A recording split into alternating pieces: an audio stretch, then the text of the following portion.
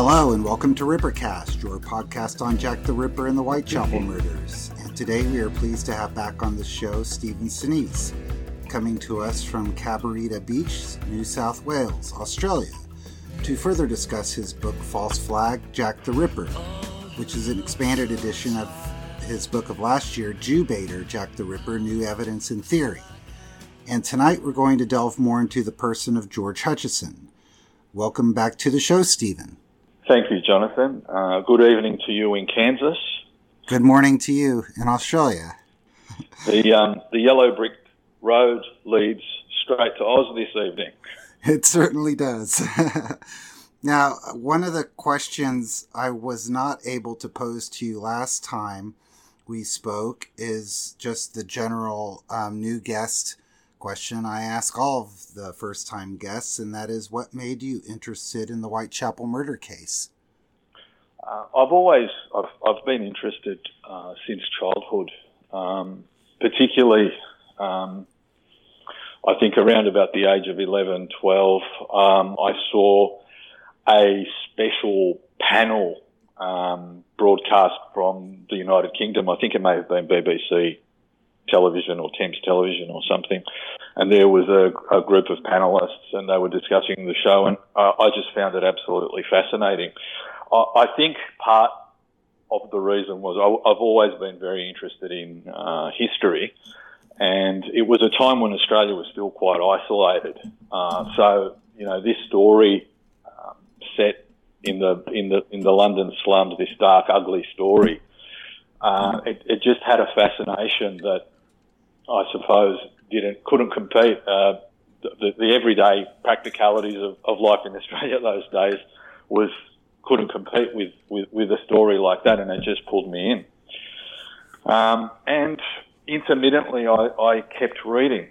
I just kept reading on the case, anything and everything I could get my hands on, any videos I could watch, documentaries, and so it continued to evolve from there. But as I mentioned in the last program, once I got my hands on some of those more academically focused articles giving an idea of what the United Kingdom and London in particular was like in the 1880s, I started to see certain aspects of the story jump out at me.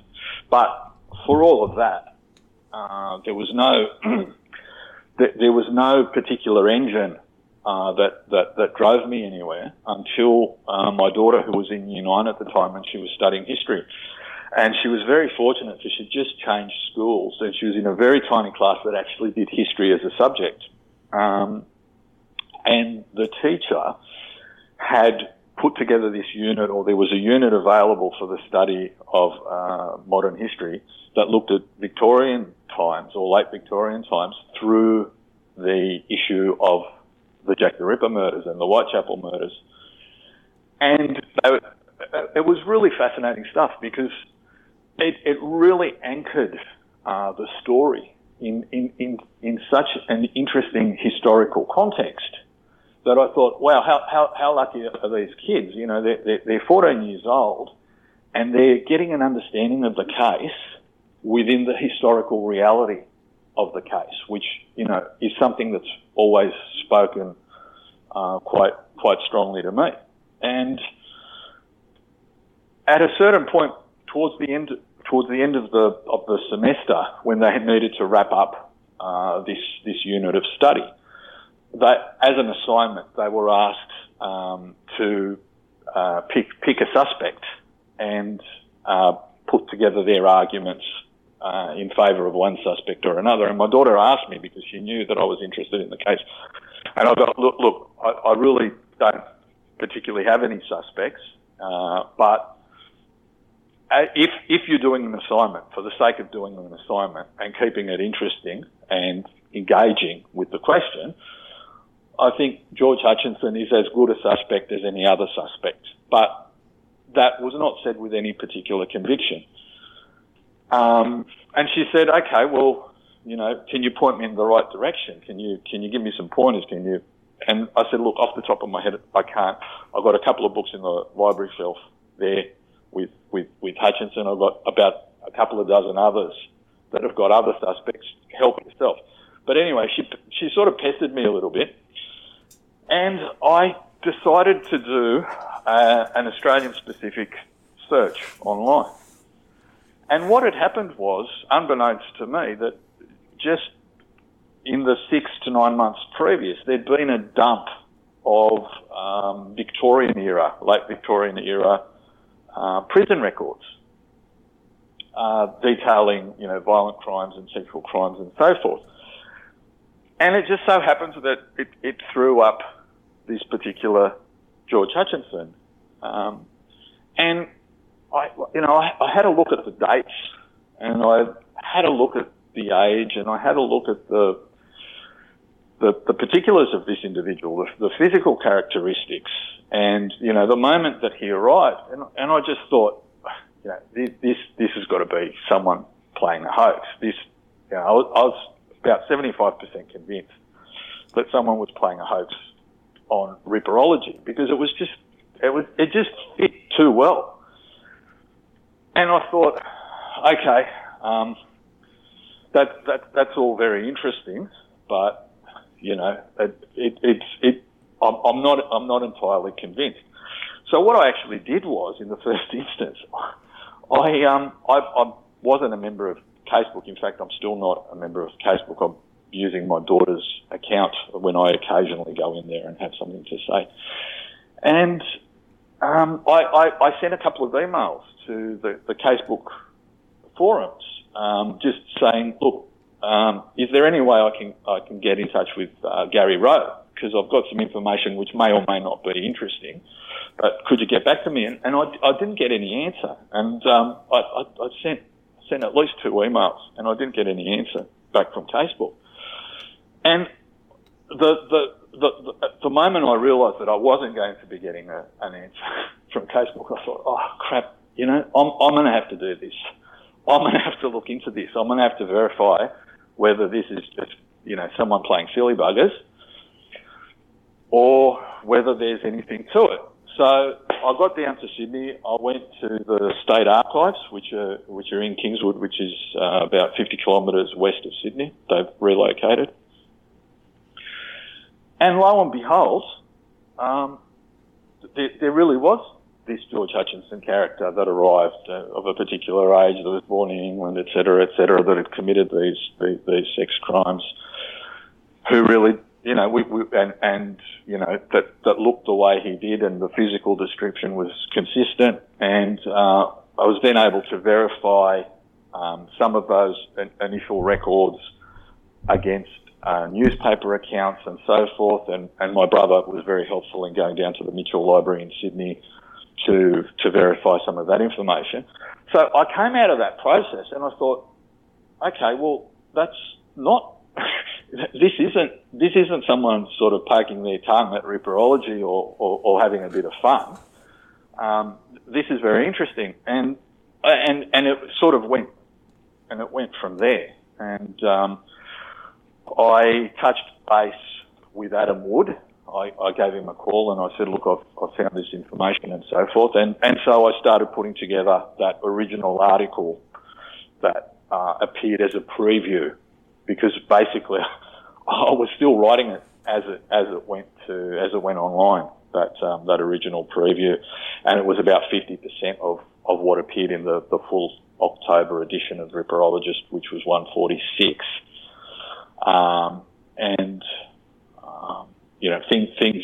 Things went from there, both in terms of my research, and I'm also aware, because my daughter was sort of keeping tabs on some of the conversations that were going on online, and I'm aware that the issue of the mariner there, the fact that he was or wasn't a mariner, sort of cropped up on the message boards. Mm-hmm. However, that was before the final article came out, which actually explained the context of the dock strike and so forth, because in the preview article, it had just been a very rudimentary explanation of the discovery of this evidence, as it were. And so the broader article, the full article, then goes into some detail about the dock strike and puts things into some context and so forth. And from that moment, after the publication of 146, there was no more. That sort of quelled all discussion, or at the very least, that people seemed to lose interest. I'm not sure which of the two, but from what my daughter was able to ascertain in those immediate weeks after 146 came out, all the impetus to respond had sort of satiated itself with the preview edition, which I suppose is a little bit unfortunate because it would have been good if that sort of discussion within Ripperology itself had happened after the full edition came out. But maybe the fact that there was no discussion in and of itself is not entirely a bad sign. But so that's the way that George Hutchinson came by my door, as it were. But I can't stress enough, I didn't go looking for him, and I tried, and I did try to get someone else to take him off my hands. But it just got to the point there where I thought, look, if there's something in this, as a journalist, I as much as I don't want to do this, I'm going to have to do this. And I've got to tell you, I think my instincts were correct, because I've been at it now for nearly 3 years, or 3 years. It's about 3 years now, just under. And, I'm stuck in Whitechapel. I'm there every day, and I can't wait to leave. I was going to ask you what your daughter thinks of all of this, taking her uni project and kind of making a hobby out of it. Well, look, for me, it hasn't been a hobby because I've really dedicated heart and soul into my research, and whatever else you might want to say about my book and about my research, you can clearly tell that there's been a lot of work go into it. There's been quite a bit of research, and I think hopefully that I've actually brought forward a few interesting bits and pieces along the way. As far as my daughter's concerned, she was in Year 9, so that's high school. So that's, I think, the equivalent of junior high school in the United States. So she was 14, but she was very interested. She's really intrigued. I've taken her with me to London on 2 occasions. She was very helpful in organising, and we might talk about that a little later, organising with the William Booth College, because we located a very interesting file pertaining to the Victoria home. So she was involved with that, and she's been there pretty much all along the way. So it's been a very interesting experience, and she's got to see the East End, and she absolutely adores the place. She probably can't wait to actually get back, whereas I can't wait to leave. You had mentioned in the parallels that you saw in the Australian convict, George Hutchinson, with the one from Miller's Court, an age similarity, where I believe that Aussie George would have been 28 years old in 1888, where, and I don't remember if it was from your book or from the Ripperologist article, where you do point to modern researchers suggesting he could have been around 28. I'm not sure who that refers to, but there's some argument that the George Hutchinson and Miller's Court would have been like 5 or 6 years younger than the Australian convict George Hutchinson. Well, if you're talking about 5 or 6 years younger, maybe you're referring to Toppy, because I know Toppy was about 22. But right. Look, there are a number of issues for me which bring the two individuals into focus. I mean, the whole issue of the casual East End labourer and their intricate connection with the London port system and the docks, which I propose at a moment of crisis was the way with which he managed to get on board a ship bound for Australia during the dock strike. There's the issue of timing. In other words, the fact that the murders stopped, the committee recommendations, the immigration committee recommendations that had come down in August. So Alice Mackenzie was killed on the 17th of July, if I'm not mistaken. The committee report saying that they weren't going to touch the issue of immigration. There were going to be no controls, came down on the 8th of August.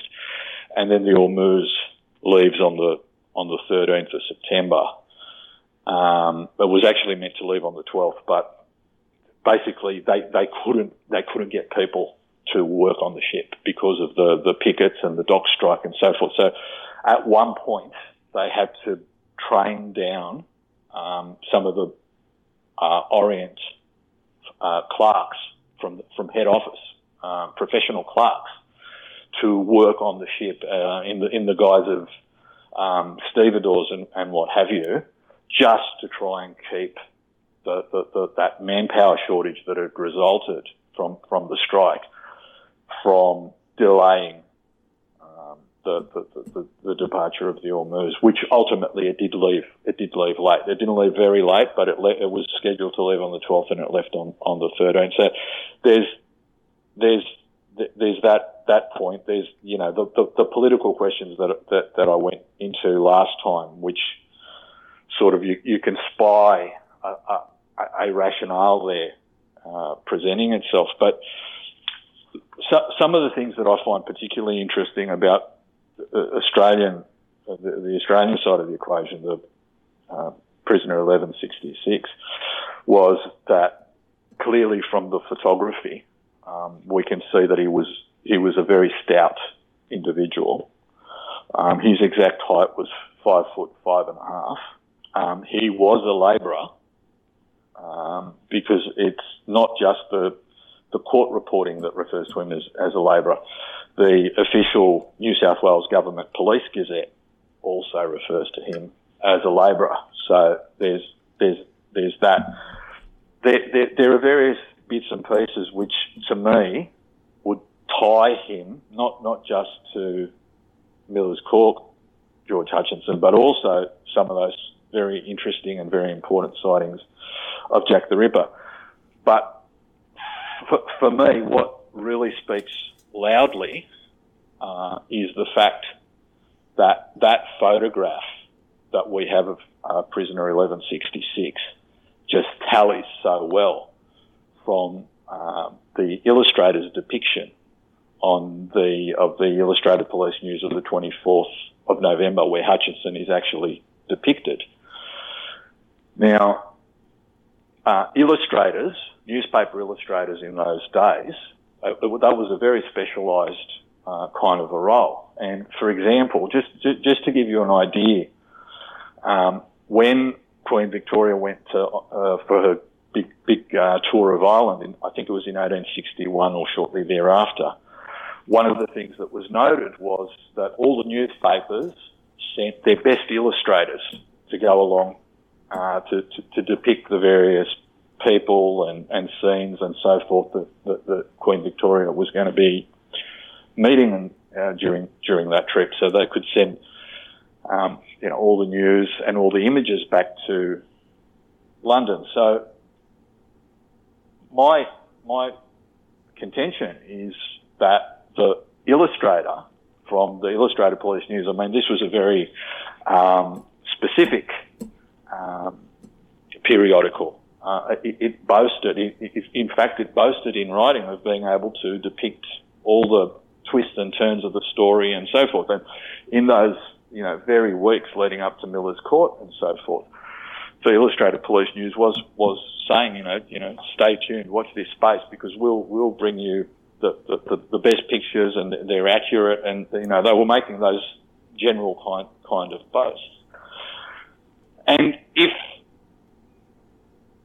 you look at the nuance that's on display in terms of that 24th of November illustration re Astrakhan Man, you've got to ask yourself whether the illustrator, being the professional that he was, working for the newspaper that he worked for, didn't go and track down Hutchinson to flush out as much detail, to make effectively an identikit sketch of this particular individual that Hutchinson had claimed to have seen. In the process of which, it just so happens that we've also got Hutchinson in the picture. And that picture that we have of Hutchinson is extraordinary, because if you line it up, and Jonathan, I know you've got a copy of my book. I don't know if you've got it with you right at this moment, but if you just look on the back cover and you line up those two photos, I mean, the brows and the eyes, the chin, the cheeks, there's an extraordinary comparison between those two photos. But the thing that I find most telling, as someone who over the years, before George Hutchinson ever came onto my radar, I'd seen that illustration, like no doubt, other people have seen that illustration and thought nothing of it. And at best, if they thought anything, maybe it would have been something along the lines of, that's just a generic background figure. But two things I'd say to that. I've actually had the material sent through to me from the British Library, and you can actually tell that when we see this tiny little front page reduced down, what you can tell by that file that I have, and I'm sure other people have as well, is that this is reduced down. So you can tell that quite a lot of detail has gone into this George Hutchinson character. However, what I find extraordinary is that if he is indeed just a background generic figure, why would you give him that particular nose? And the nose on the Illustrated Police News of Hutchinson is broken, or at the very least it gives every indication of being broken. And we know that Aussie George had a broken nose because it's on his police file. But if you actually look at the photo, you can tell that there's a bump high up on the bridge of the nose, just like the figure in the Illustrated Police News. The figure in the Illustrated Police News maybe has a more pronounced dip at the tip of the nose, but if you look at the side-on view from the prison photos, you can also see that Aussie George had quite a pronounced dip at the tip of his nose. So I just find it highly coincidental that if the Illustrated Police News George Hutchinson is just an irrelevancy and we shouldn't really waste so much time, why has he got those particular features? Apart from any similarities, apart from any other similarities you might see between those two photos, it's the nose to me that says, why would you give that particular nose to a generic figure? It doesn't make sense. And it suggests to me that was actually a proper representation, and for all the other reasons that I've just mentioned, that was actually an accurate depiction of Miller's Court George Hutchinson. And what year, remind me, what year the photograph of Aussie George was taken? I think it was in February 1897. I do want to. Yes. I do want to get your argument against George William Topping Hutchinson. We don't have a photograph of him from the 1890s. The only photograph that I've seen has been like decades later. Yeah. A lot of evidence available from census records and things like that, placing George William Topping Hutchison in the East End, makes for a pretty good circumstantial case, on top of the fact that his son stated that his father told him that he knew one of the victims and was interviewed by the police. But although, with like most things, Jack the Ripper, a lot of conjecture has to be put into it to make a strong case that Toppy is the George Hutchison. What makes you believe so strongly that the evidence for Aussie George being George Hutchison outweighs what we know about George William Topping Hutchison and being George Hutchison in Miller's Court? I've written quite a bit for the Ripperologist on the issue of Toppy. Most recently in edition 160, which is the current edition. Yes. I think the signatures, for me, the signatures are, as others have put it, and more than one or two. The signatures are the final nail in the Toppy coffin. You must admit, though, there is some decent circumstantial evidence out there. Putting aside like Sue Ironmonger's analysis of the handwriting, I believe David Knott has information from the family that not only Reginald Hutchison but also Reg Hutchison's brother recounted stories of his father saying that he was the Miller's Court witness. And I don't know if you've read any of Ed Stowe's posts on Casebook. He posts under the name Lechmere, where he discusses Toppy's cousin living just within a couple streets of the Victoria home at the time of Mary Kelly's murder. And Toppy seems to have left his family after his mother died and his father remarried. And at that point, he adopts the middle name Topping. He never used the name Topping until after his mother passed away and his father remarried to a much younger woman. And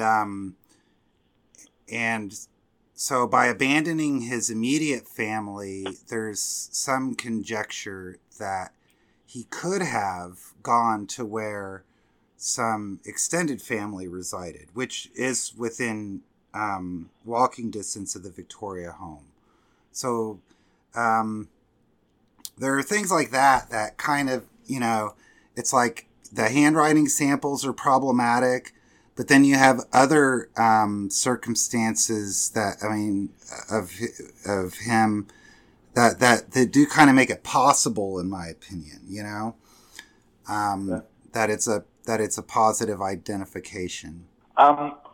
Look, as far as I know, and as I've pointed out, and I don't see myself as the person that's whose responsibility it is to burst the Toppy balloon, but I'm mindful of the fact that if I'm not mistaken, these kind of testimonies, at the end of the day, they're all hearsay. When did they hit the radar? Right. It would have been after Melvin Fairclaw's Ripper and the Royals, I believe. Yeah, Reg was the first, and then other family members, like his brother, ended up backing up Reggie's tale. Yeah, from what I understand. We're talking about 50 years after Toppy passed away. Right. If I'm not mistaken, and 100 plus years after events, and it's all very interesting. Hearsay, I suppose, is the way you'd put it. I mean, I don't know. Certainly, it all sounds very interesting. I'm also mindful of the context in which it all came up, and this whole thing about Sir Randolph Churchill and so forth. I'll let other people sort of... Well, yeah, that's important to point out. I agree, is that, we always hear about Reg Hutchinson's, the part about him saying that my father said he knew one of the victims and was questioned by the police, but we very rarely see the next line being, and he said it was a part of the royal conspiracy or something, Yeah, well, I note for the record that you're the one laughing, Jonathan. You're the one laughing here, not me. But then there's the whole question there of coming along side by side with the Abilene diaries in inverted commas, where Abilene got a very important biographical detail wrong, his own name. So there are these other considerations which, in my opinion, also need to be considered. But look, as far as the smoking gun for me on this question is the fact that if you compare the two Toppy signatures to each other, and there's a 13-year distance between them. There's a 13-year distance between those two Toppy signatures. They are quite clearly, by the same hand, near replicas of one another. Now, you bring the comparison at its closest to the Miller's Court witness, and it's down to 10 years. Not 13, it's down to 10 now, when we're comparing the closest signature chronologically to the Miller's Court witness. And you don't need to be Sue Iamanga. I say that with the greatest of respect for the fact that she is, a world-renowned document examiner, and she's actually taken the time to go in and have a look at this material. To me, as a non-document examiner, there are some glaring differences in those signatures that even a layman's eye can pick up. But that's just my opinion. That's what speaks to me, and I put it into a broader context of those other issues and so forth that sent you into fits of laughter just a few minutes ago, Jonathan. And I look at it with that holistic perspective as well. But by the same token, and I want to emphasise, I'm not here to burst I don't see that as my role. Other people can go out, they can make all the arguments they want for Toppy. That's their job. That's fantastic. I'm trying to bring forward some other evidence which I think is interesting. If people think it's interesting too, that's fantastic. I'm happy to have done something that's potentially positive. If people don't see it in that light, that's fine too. After 130 years, I don't see that, tearing at one another's throats is actually going to be particularly helpful, because we've spent a lot of time basically going around in circles, and I think anything that comes up is interesting. Who knows where that important clue is going to come from. So I don't for a second want to rain on anyone else's parade. I want you to discuss some of the events of the night of the Miller's Court murder. First I wanted to, we last time we talked, we discussed George Hutchinson's identification of Astrakhan Man. And you made a pretty good argument that Hutchinson based his description of Astrakhan Man on earlier press reports about Leather Apron. Also, in his statement to Aberline, he indicated that he knew Mary Kelly for over 3 years, which would have put his friendship with Mary Kelly further back than most other, Barnett, the people at Miller's Court. This would go all the way back to when Kelly was living at Breezer's Hill.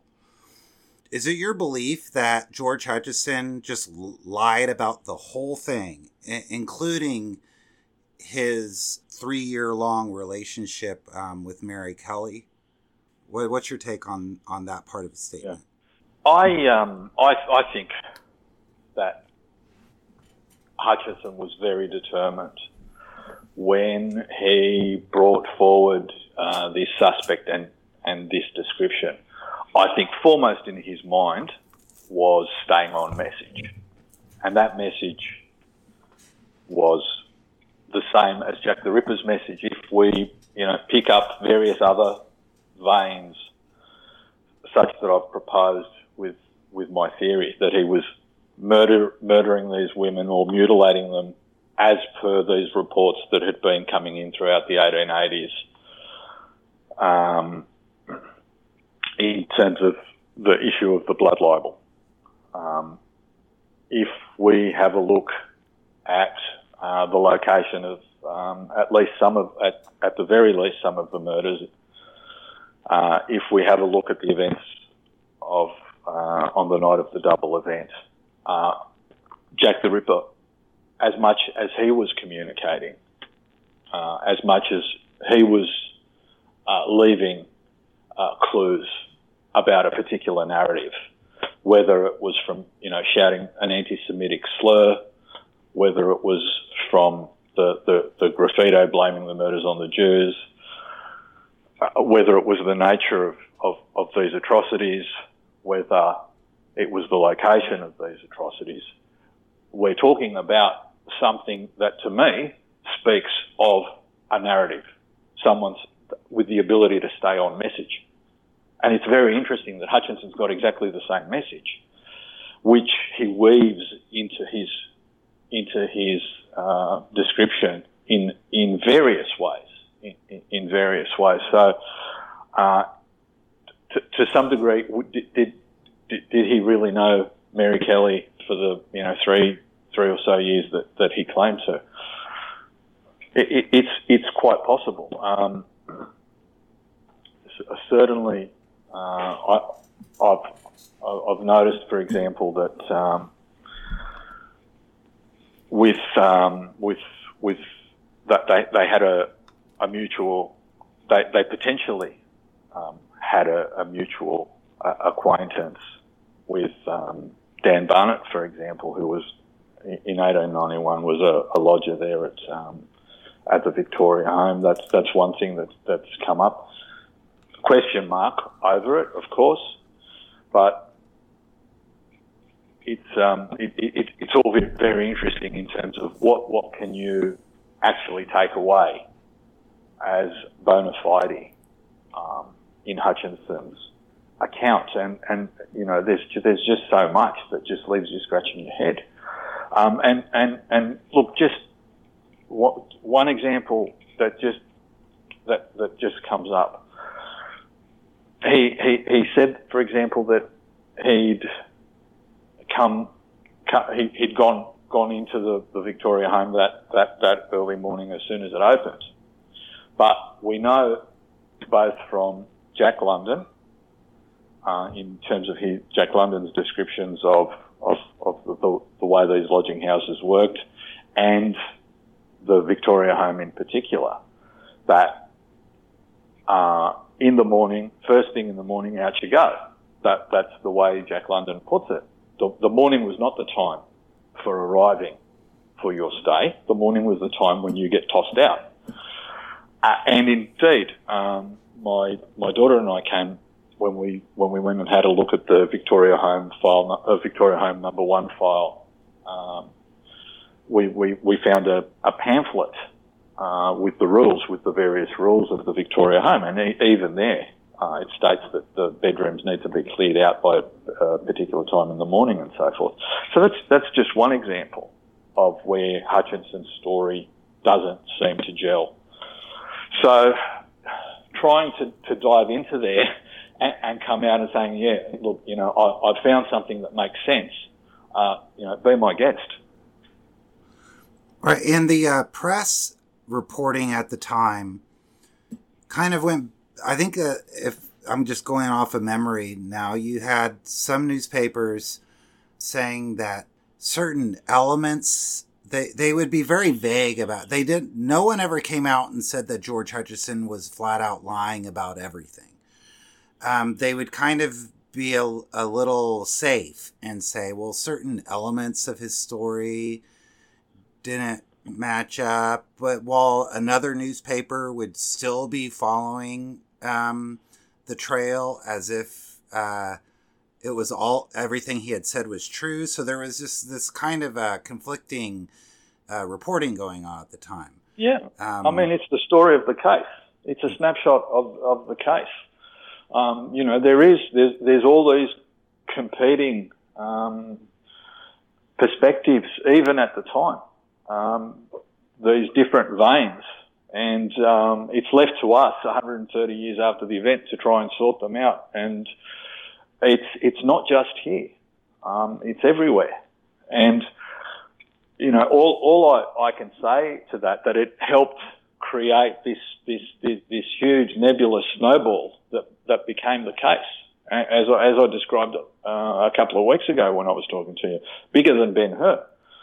And I think that at a certain point, Hutchinson realised that he was up against this, and as much as any other consideration, helped flush him out so that he could talk directly to who he needed to talk directly to, because his message was out there, ensnarled and competing against all these other bits and pieces of information and all the rest of it that became this incredible story.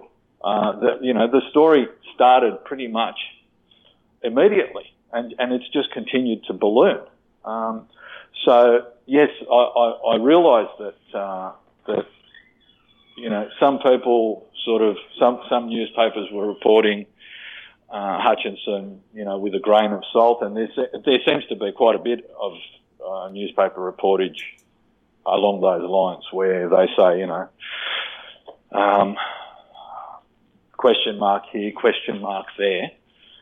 So even at a relatively early stage, there seems to have been some degree of questioning of what's going on here and whether we can take it at face value with this character, or as one newspaper commented, it was an American newspaper. I think it was the Washington Star, who said it might be best to just keep an eye on Hutchinson. Right.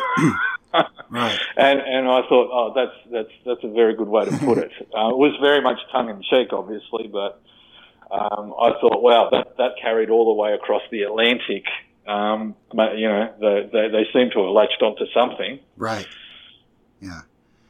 Now, is it your contention that Hutchinson came forward at the result of Sarah Lewis's testimony, as reported in the newspapers, or that it was just a coincidence, and he came forward of his own free will outside of hearing about or reading about Sarah Lewis's testimony at the inquest? Yeah. Well, as I said, I think his prime motivating factor was to get the narrative re-established. So the timeline of when her testimony hit the papers and him coming forward, that doesn't influence. You think that? Yes. Okay. Yeah. Look, I think that there, as best as we can try and make our best estimate of what transpired, it would seem, and it seems a very valid argument to me, that given that he himself has put up his hand and said, yep, I was there in that spot at 2:30, and Sarah Lewis has already brought forward the fact that there was a suspicious character in that spot at 2:30. So he's basically fessed up. So certainly, I think that's very interesting. But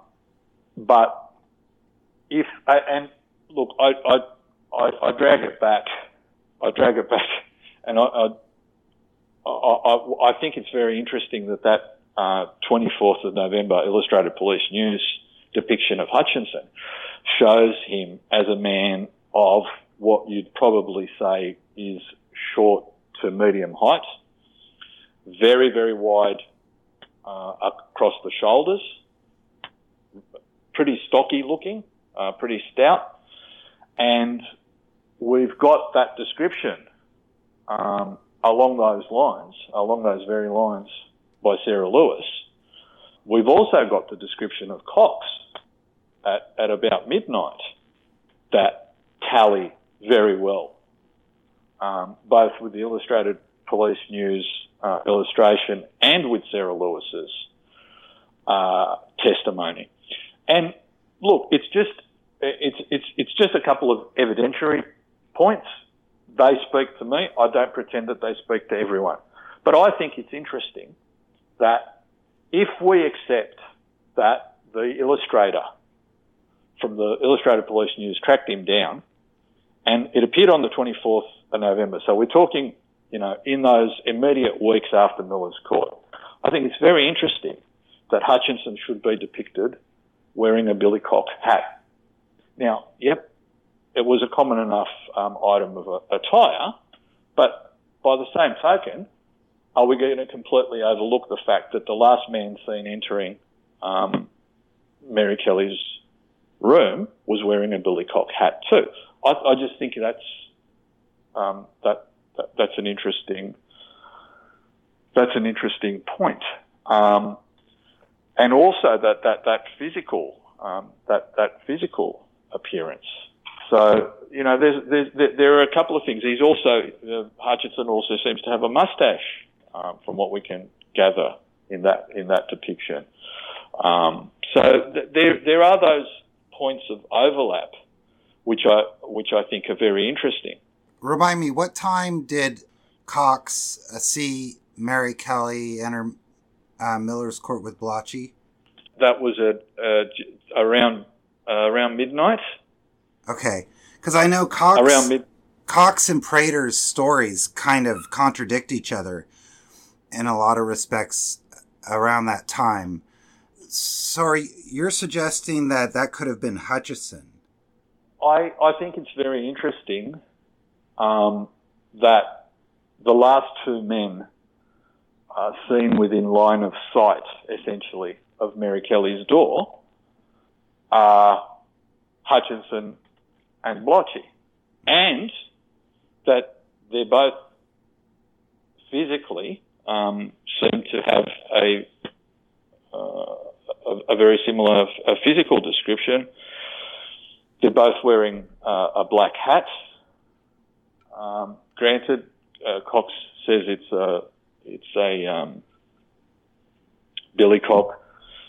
Lewis says it's a wide awake, but Lewis, by the same token, Lewis's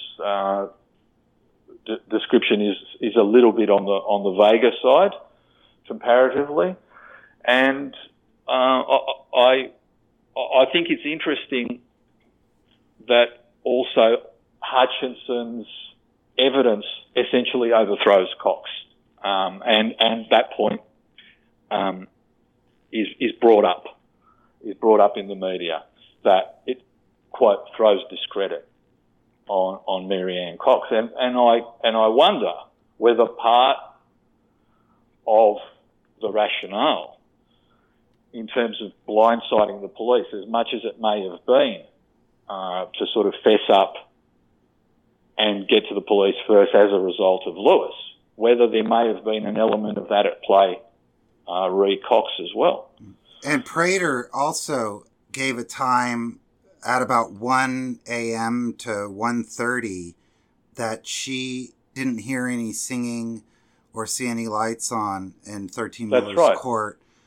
So it would kind of suggest in your theory that by the time Lewis saw Hutchison standing in front of the lodging house across the street on Dorset Street, Mary Kelly was already dead. Quite possibly, maybe not mutilated, but quite possibly dead. And then that would throw out the whole cries of murder at 3 a.m. that were heard in the court. I think there's reason to put a bit of a question mark over those cries of murder, and I'll go into a bit of detail in the book as to why that is. But the fundamental here is that, as I see it, is that Hutchinson's evidence not only overthrows Cox, but it's in contradiction to Bonds. Because, granted, Bond said it might be a bit, it might not be the easiest of circumstances to determine a time of death, but he said he's pretty certain it was sometime between 1 and 2. So Hutchinson's overthrown Cox. He's going against what Bond says. Prater's at the entrance of Miller's Court till 1:30. There seems to be a build-up of other information which, taken collectively, doesn't bode too well for Hutchinson's truthfulness as a witness. I mean, that's something that at the very least we might be able to say. Bond said that he thought the probable time of the murder was 1 or 2 o'clock, and he was pretty certain in his estimation. Mm-hmm. Well, and the only one that sees her outside of her room, past, between 2 and 3 o'clock is Hutchison. That's right. And indeed, I realise that there's, that Walter Dew probably doesn't have the biggest fan club out there, but there may be occasions when he has got something interesting in a general sense to tell us. I have to allow for that possibility, and he seemed to be of the opinion that once Hutchinson comes forward, it shook the police reconstruction of the crime, right? In terms of the time frame and all the rest of it. And indeed, prior to the arrival of Hutchinson, if you look at all the bits and pieces, and given the fact that it was raining and it was so cold,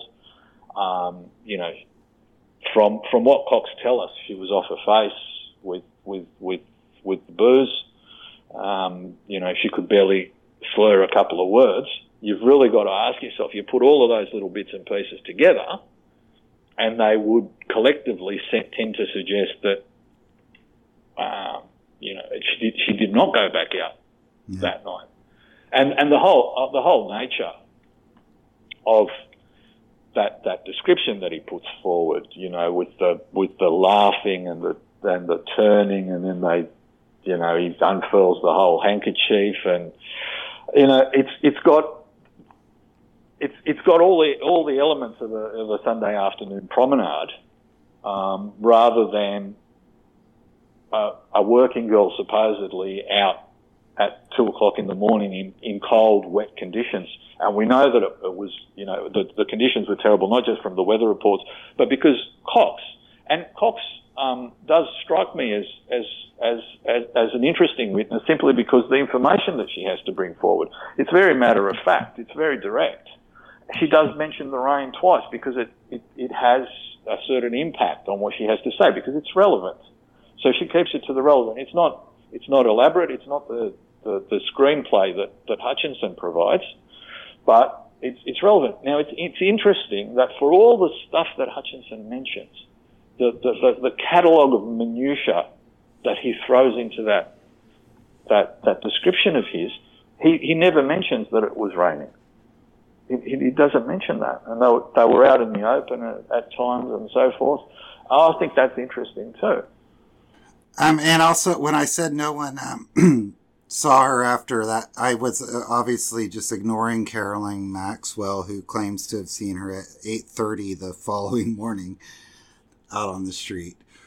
I hate to come to the defence of Walter Dew, because I realise that he doesn't have great legions of fans, but I tend to agree with Walter Dew that for all that Maxwell may have some very interesting information to provide and that she comes across very well, she was simply mistaken for the day that she saw him. Maybe that's the best explanation. Look, Jonathan, the other thing that I wanted to mention that I find very interesting about the Miller's Court atrocity was that, as you'll recall, last week we spoke about Tiza Esler, and we spoke about the Ritter case and some of the dynamics about those cases.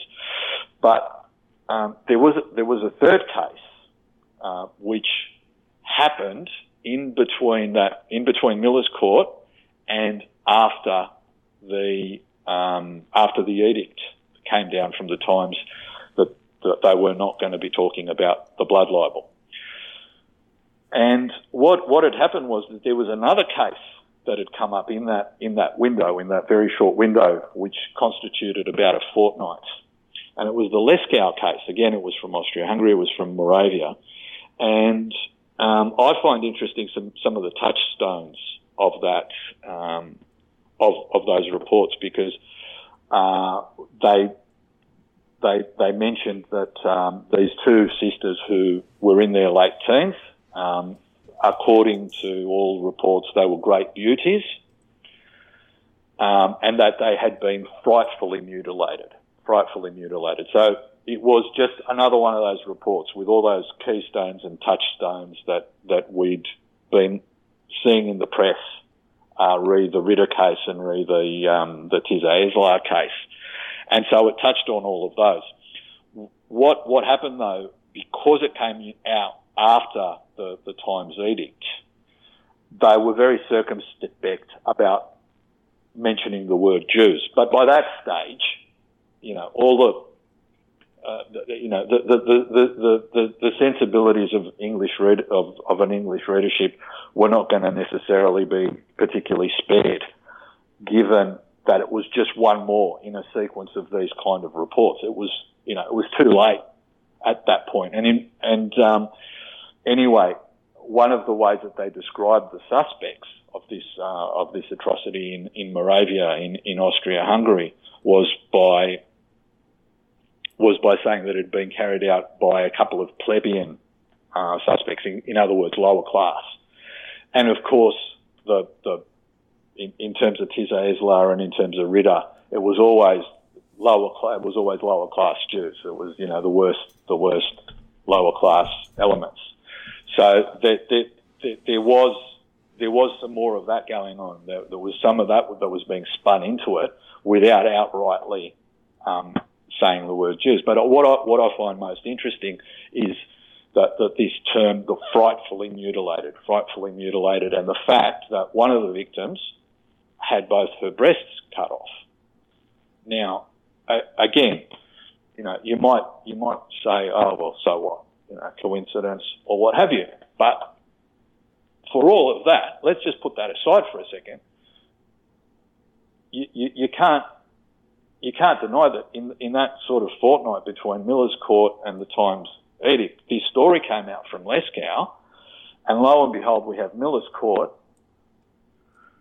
where someone was literally frightfully mutilated, as per the reports, and she had her breast cut off, which none of the previous victims had. I find that interesting. I mean, these are the little things that I just can't ignore. And I keep seeing these little points. Call them points of evidence or points of coincidence or points of overlap, but I think they're very interesting. I also think it's very interesting that Blotchy's never been accounted for, just in terms of from a police investigative point of view. Blotchy's never been accounted for. And, I asked the question in my book, could that conundrum of, what's happened to Blotchy? Why hasn't Blotchy ever been accounted for? Could that conundrum be answered by the fact that Hutchinson's Blotchy? So these are all interesting aspects that jump out at me. I've discussed them in my book. I elaborate about these points, and I think they're very interesting. Hutchinson, if he was Blotchy, would have had to keep his distance from Miller's court, you would think, after he came forward, out of fear that maybe Cox would identify him as Blotchy, wouldn't you think? Yes. Look, the fact remains that, there's no evidence that the Cox and Hutchinson ever came into contact with one another, or the investigation brought them into contact. But it could possibly explain why he waited until after the inquest. Alternatively, was it just bravado on his part? Potentially, if he was Blotchy, is it maybe because he was counting on the fact that Cox, in those conditions at that time of night, maybe didn't get the best view of him. In her description to the police, she mentions that Blotchy and Mary Kelly were a little bit further ahead of her, so that she was following essentially in their footsteps when she spies them, as it were, going into Kelly's room. So, there are those considerations, and the fact remains that by Hutchinson bringing forward his information that places Mary Kelly on Commercial Street at 2:00 in the morning, we've changed both the chronology of the evening's events. We've also changed the location of the evening's events. And I wonder, was that too part of his intent? Just to confound things even more and to confuse things even more, and to sort of shift the focus away from his own involvement at critical moments in the timeline. Mm-hmm. So it's a question of trying to reconstruct a timeline absent Hutchinson, which is what I attempt to do in the book. Right.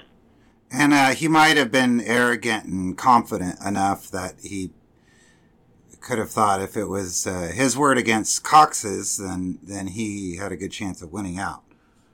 Well, yes, especially, unfortunately, given the attitudes of the times and given Mary Cox's profession and, she was not only was she next to destitute, but she looked next to destitute, according to reports.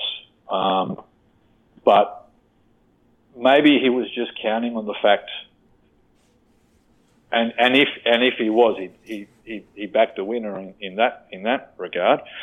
That the fact that he volunteered, that he came forward, was going to give him an enormous amount of latitude. And really, if we look at these sorts of killers, these sorts of people that inject themselves into a police investigation by way of trying to confuse things and give themselves the all clear in the eyes of the police and so forth. Today, police investigative teams are very well aware of them. You know, we've got a good profile of them, of these sorts of killers that do these sorts of things. They're recognised today. Less so the further back you go in time. You know, it's been a relatively modern process, as I understand it, to identify this particular kind of archetype of killer. And, you know, maybe George Hutchinson was the original. And it really casts Abberline in a bad light then. And Ripperology, I know, tends to kind of put him on a pedestal of being this great Victorian detective. For him to flub this one so massively by saying that, you know, Hutchinson is to be believed.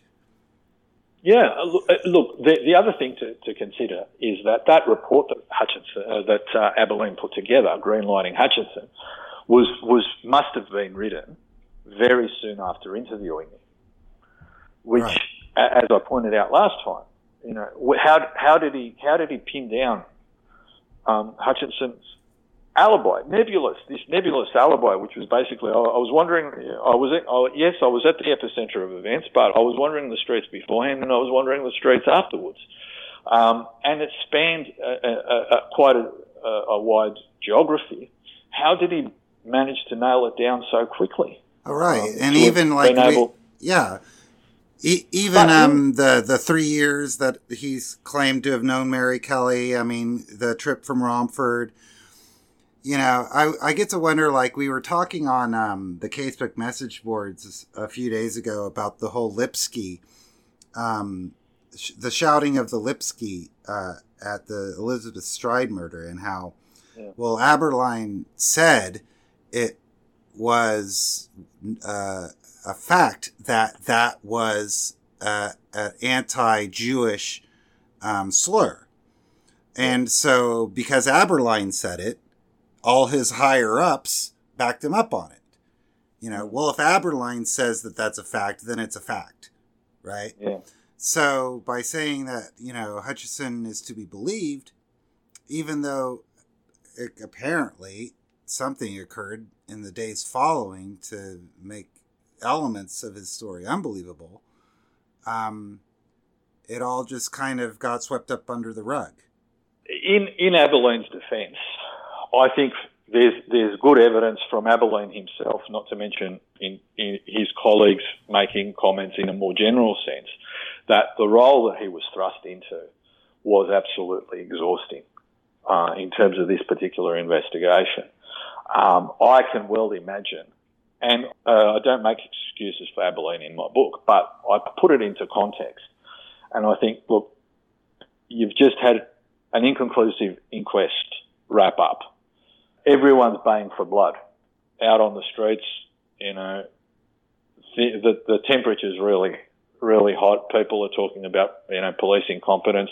You've got every crackpot under the sun coming forward. You've got good meaning people coming forward thinking that they're helping, and in fact they're not. Abberline's absolutely exhausted. He's got nothing to show for it. An inconclusive inquest has just wrapped up. And, you know, in walks this bland, inoffensive looking guy that is offering you something that's effectively too good to be true.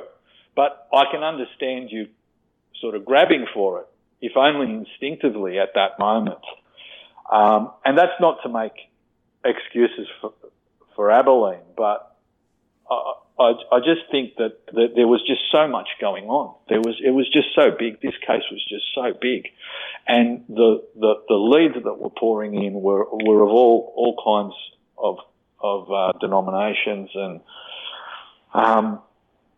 you know, for a moment there, I think there was some kind of a misjudgment. At the very least, we can say that there was some kind of a misjudgment in greenlighting Hutchinson, simply because, let's just hypothetically say, I mean, I know I and others argue that Hutchinson's in fact the killer, but let's just say for the sake of argument, that it's not Hutchinson. Nevertheless, his statement is highly problematic, and Abilene wears that. For all the excuses you might want to make for him, and including the excuses that I make for him, Abilene wears it. He wears it to this day, and I think he came to change his mind because, as I mentioned last time, there are those Paul Moore Gazette interviews from 1903, I think they were, where if you read them closely, there's nothing in that backs Hutchinson, quite the contrary. Right. Correct me if I'm wrong, but there's one non-canonical murder after Mary Kelly that you believe that George Hutchinson is responsible for, and that's of Alice Mackenzie, right? Yes. Simply because he was no longer in London, obviously, at the murder of Frances Coles. So you had mentioned earlier the Victoria Home file. And I know that you've researched in that file, and you wanted to discuss elements of that connect to the Mackenzie murder. Is that right? Yeah. Look, very quickly, Jonathan, regarding Frances Coles, I think that was in 1891, and the police seemed pretty convinced, even after they released John Sadler, her partner, that Sadler had something to answer for there. There's also the fact that in terms of the way that the police surgeons, the advice that they gave didn't quite match up very well with the series. There's also the geography that makes it somewhat problematic. So there are good reasons, I think, to exclude Frances Coles. Not so much Alice Mackenzie, and I find that one a very interesting one, amongst other reasons, because of the issue of geography, because it was just so close to the Victoria home. And on the note of the Victoria home, I'll just digress for a moment. I've been able, or my daughter and I were able to view the Victoria Home No. 1 file that's kept at the Salvation Army Heritage Centre in South London, the William Booth College, South London. And what I actually somewhat found it, again, it was almost by accident, because I had been looking to do some research into the Victoria Home No. 2, which was the one in Whitechapel Road, which, given some of the sources that I'd read, there was some confusion in my mind, because they seemed to be contradictory as to exactly when the Victoria Home in Whitechapel Road, further to the east, further into the East End, had actually opened. And I wanted to know whether it had opened before or after the Ripper Scare. And the answer to that is it was opened later. But there was contradictory information. So I thought, okay, I'll try and get my hands on as much original material as I can possibly source. And, you know, I've been very mindful of that the whole time. Even when, for example, I've had those couple of occasions when I've referred back to the books of others just to refresh my memory about certain arguments, I've always gone back and tried to find the original information, which has then given me a deeper understanding and taken me in particular directions. And I can't stress that enough, potentially for other researchers, and to always, you know, try and, as much as you can, double check by going back to the original stuff, because there is, you will find contradictory material, and occasionally you do pick up stuff that's not right. And this was one such occasion, because there was I'd picked up on different dates for the opening of the Whitechapel Road Victoria home. Anyway, I discovered that there was a file with a lot of original information regarding the Whitechapel Road Victoria home, and I'm a little bit of a Luddite, and my daughter set me up, and I started clicking here and clicking there. Lo and behold, I discovered that they actually also, as part of that collection on the Victoria home, they also had the information regarding the Victoria home number 1, the one in Commercial Road. Now, my and my daughter's understanding had been that material no longer existed, or that it had been destroyed during the war, or something along those lines. But I did not imagine that something like that was still out there. But it seemed, from what I could tell online going into the William Booth College website, there seemed to be some references to these bundles of information and so forth, but you actually had to go there to open them up. They didn't contain any information online, but there did seem to be quite an interesting array of depth to these files. So I thought, okay, well, this is the reason why I didn't want to do this in the first place. Bang, I'm going to have to go to London and have a look at this file. So we did this, and we were able to view this archive. From what I could tell of the physical condition of the way these files were kept, they were pristine. Like, there was most of the stuff there. I have got a very, very sneaking suspicion that it had not been open in decades and decades, possibly more than that. There was dust and rust powder falling out of it. It was just amazing. And so a couple of interesting the highlights that from this file, because unfortunately we only had several hours that were at our disposal, and it's quite a bulky file, the Victoria Home number 1 and Victoria Home number 2 file. So it confirmed that the Victoria Home number 2 didn't open until after the Ripper scare. And what had happened was, with the Victoria Home number 2, eventually it got bought out by the Salvation Army. So when the Victoria Home number 1 closed down in 1918, it would seem, or I assume, all their remaining files and so forth went over to the Victoria Home number 2.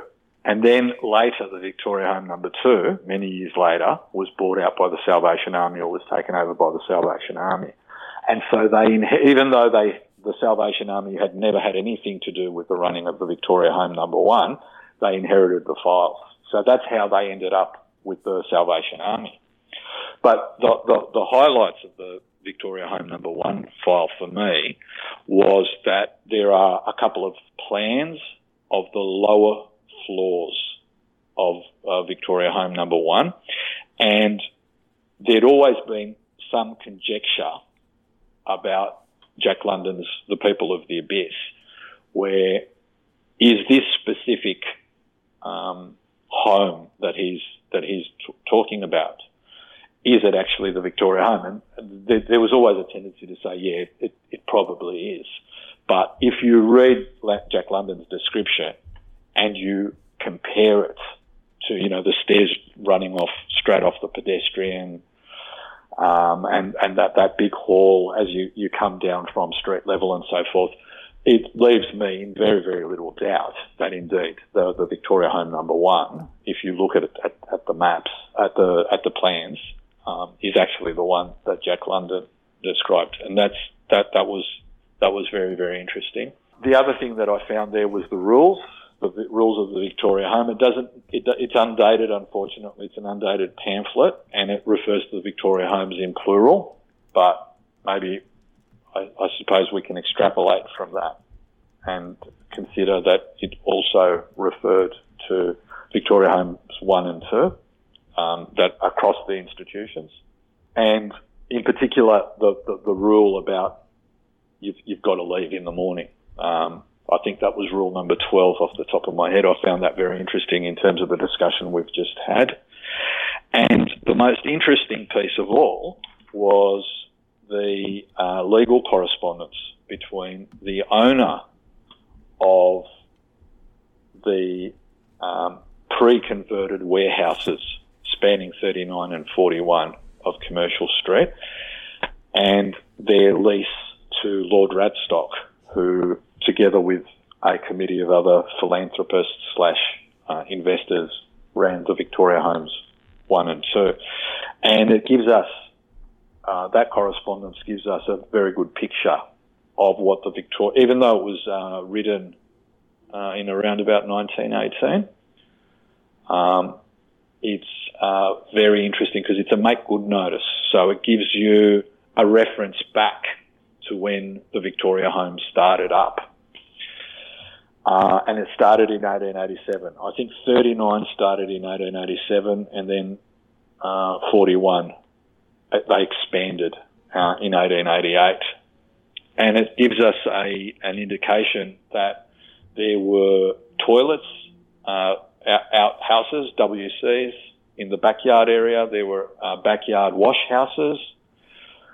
And I think that's interesting because potentially, if Hutchinson as Jack the Ripper, if you go down that, if you're willing to accept that contention, had managed to find some back alley approach to the Victoria home via Castle Court, which fed onto Castle Alley, it might suggest that it gave him a certain anonymity of movement, or that he might have had somewhere to go and clean up if he had access to a backyard washroom or a backyard toilet.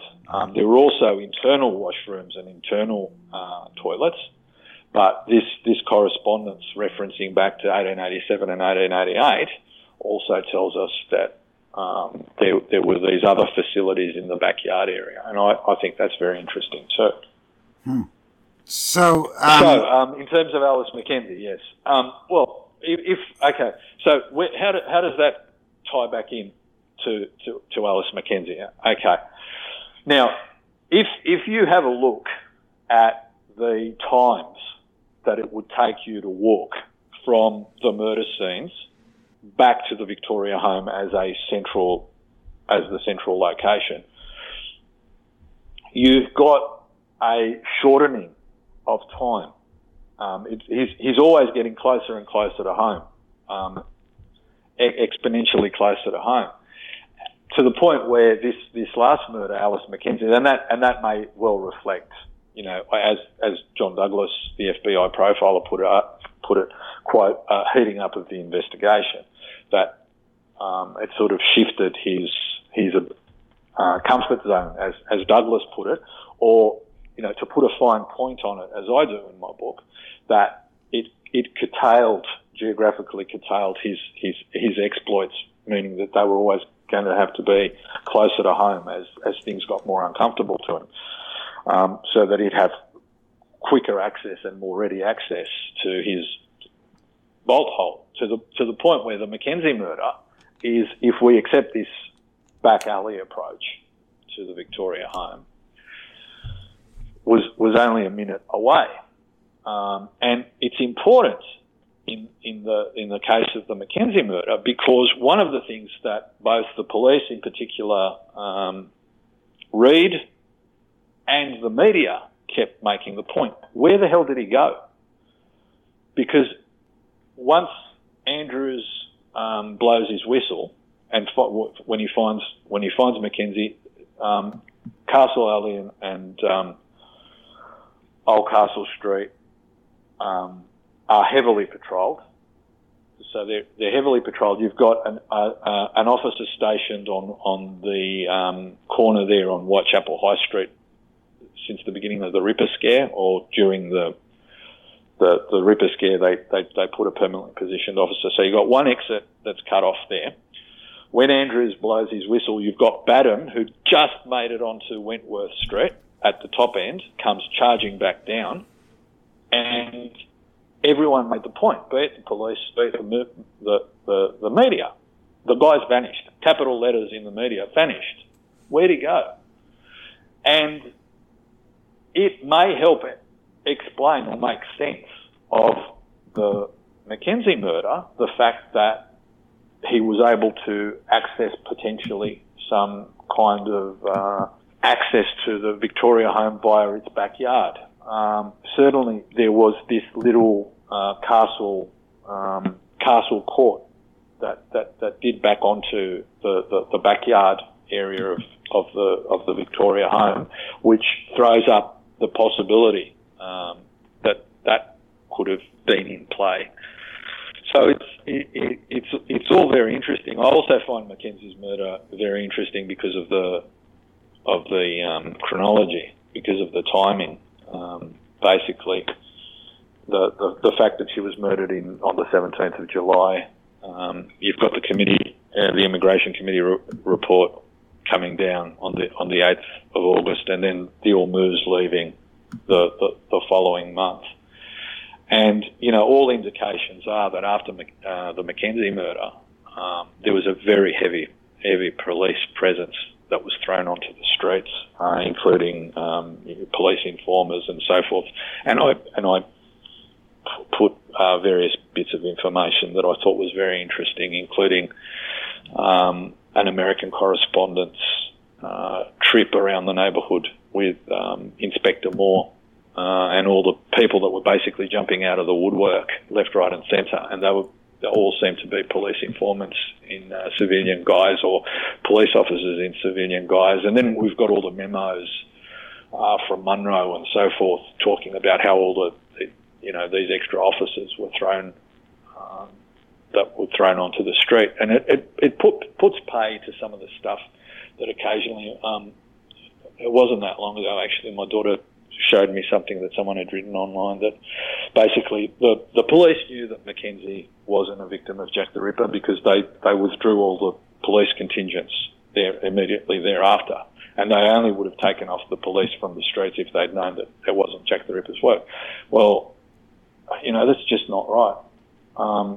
We know both from surviving case records, and we know from really good material to come out of the media that the streets were awash with police after Mackenzie, and I speculate whether that in part may not have played its role in Hutchinson's decision to call it quits, that it was getting just too hot under the collar and too close to home, potentially. I also think it's very... Sorry, Jonathan, go ahead. I was going to ask you if you have the exact date that the Ormuz sailed. It was meant to sail on the 12th of September, but because of the dock strike, they just weren't able to keep the schedule. They just didn't have the manpower, from all indications, to be able to do that. And so it sailed out of port on the 13th. Of September? Yes.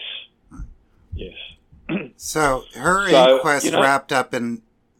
her inquest was started and then postponed and picked up again in mid-August. And so she was killed in mid-July. Yes, on the 17th of July. The inquest didn't officially wrap up until mid-August, and then George doesn't leave until mid-September. Do you think he intended to go to Australia and he was just waiting for his opportunity? I mean, you would think that he would get the first boat to China if it was available. You know what I'm saying? I'm wondering why he would have waited almost 2 months after the murder of Mackenzie to flee. Because I don't know that you could say that the police presence was getting hotter and hotter and hotter from her death up until even mid-September. In terms of the police presence, we know that it had tapered off just before Mackenzie. In terms of what we've got of the case files, and in terms of what we've got from the media, it had just started tapering off prior to the Mackenzie murder. So that may be an indication that he was sensitive to those very practical considerations.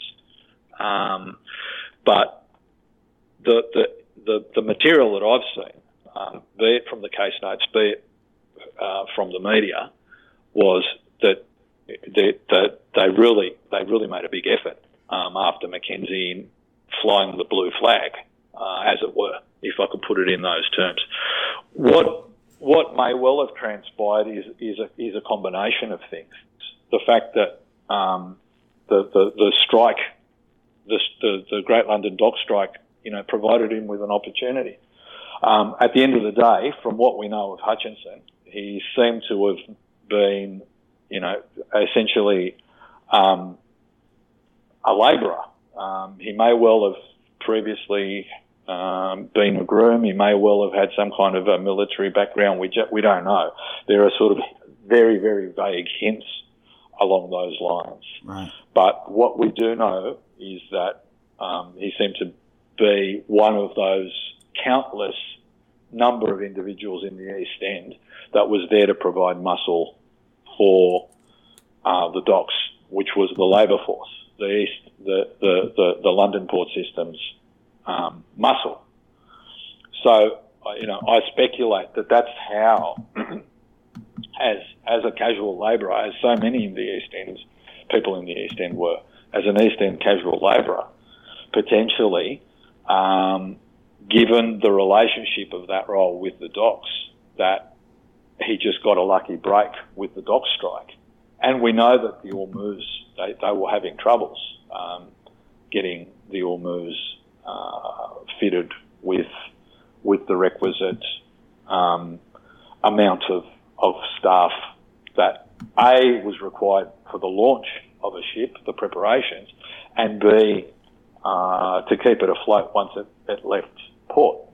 And last time we talked about the fact that it was staffed by black legs and that it had made international headlines, and it had become a source of great political controversy in a way, or from an industrial perspective, between Australia and the United Kingdom.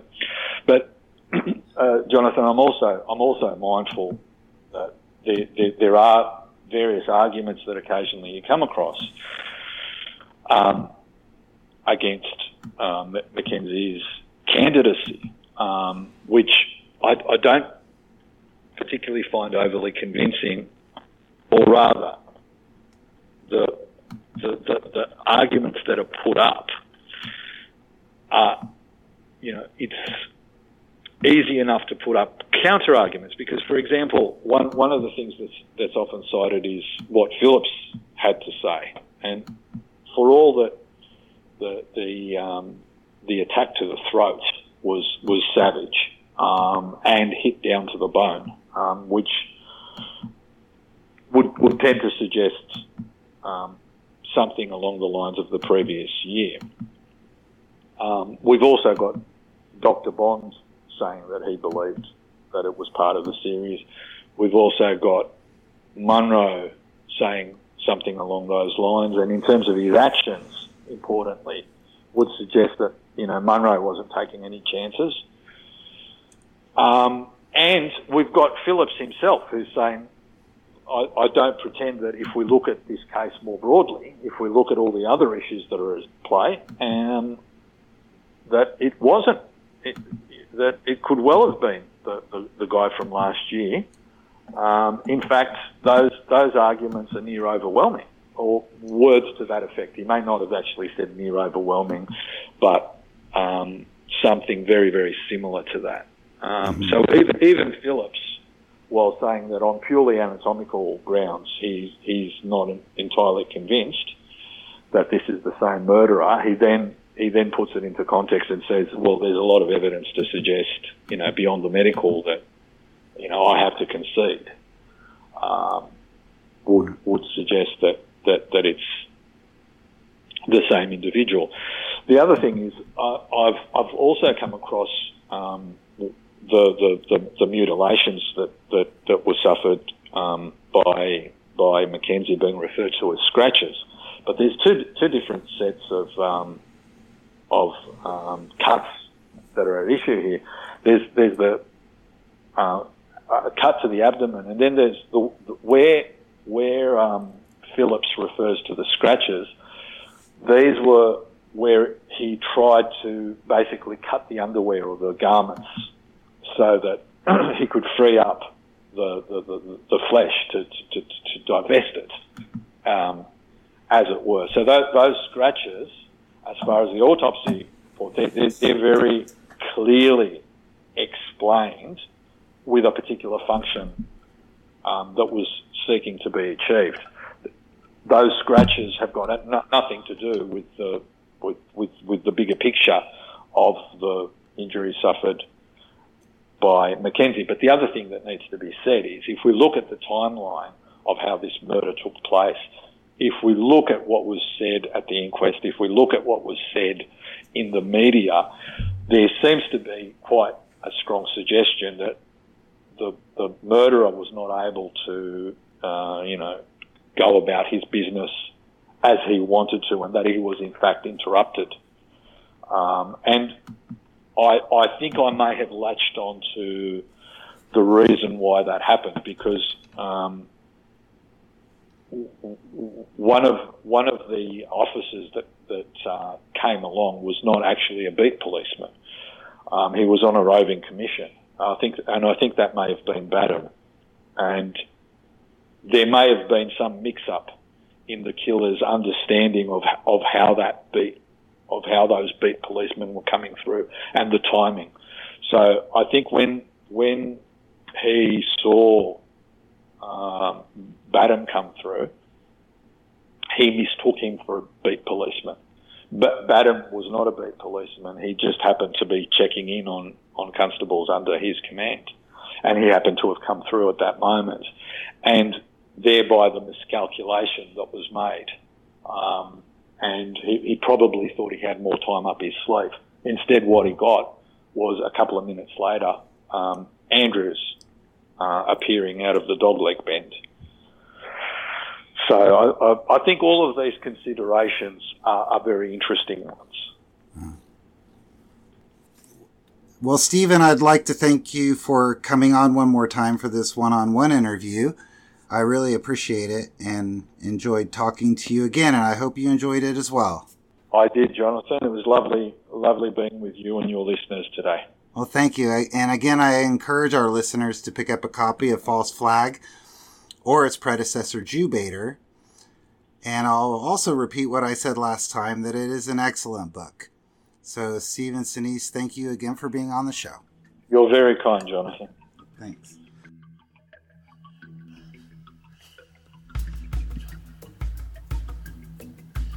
Thank you again to Stephen Sinise, the author of False Flag and Jew Baiter, for another fascinating discussion. We are a podcast sponsored and hosted by Casebook.org, where you will find over 100 roundtable discussions, author interviews, and conference presentations, all about Jack the Ripper, East End history, and Victorian Edwardian crime. If you have any questions or comments about any of our podcast releases, you can contact us on the Casebook message boards or find us on Facebook and Twitter by searching for Rippercast. I would like to thank everybody for listening, and we'll see you next time.